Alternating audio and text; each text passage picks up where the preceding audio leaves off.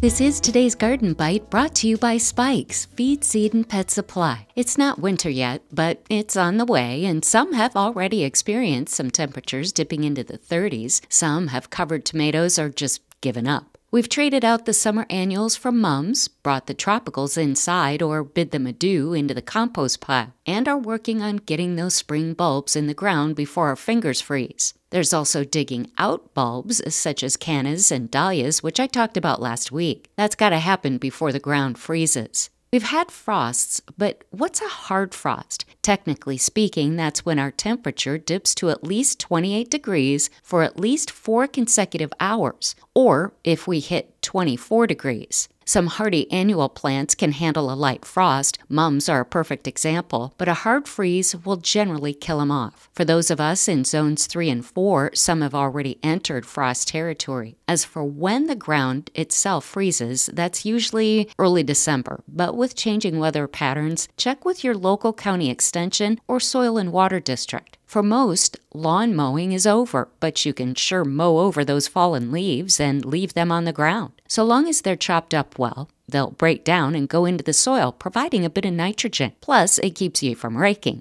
Score! You can also bag the mowed leaves and put them in your compost pile, or layer them on your garden beds. Go to gardenbite.com and send me your comments, questions, and suggestions for future bites. From pets to poultry, horses to turf, wildlife to livestock, you can be sure Spikes and Hools Feed, Seed, and Pet Supply has it. Blending their own feeds, sourced locally, you know you're getting superior quality. 6 locations and shipping available. Go to spikesfeed.com. That's today's Garden Bite. I'm Terry Knight.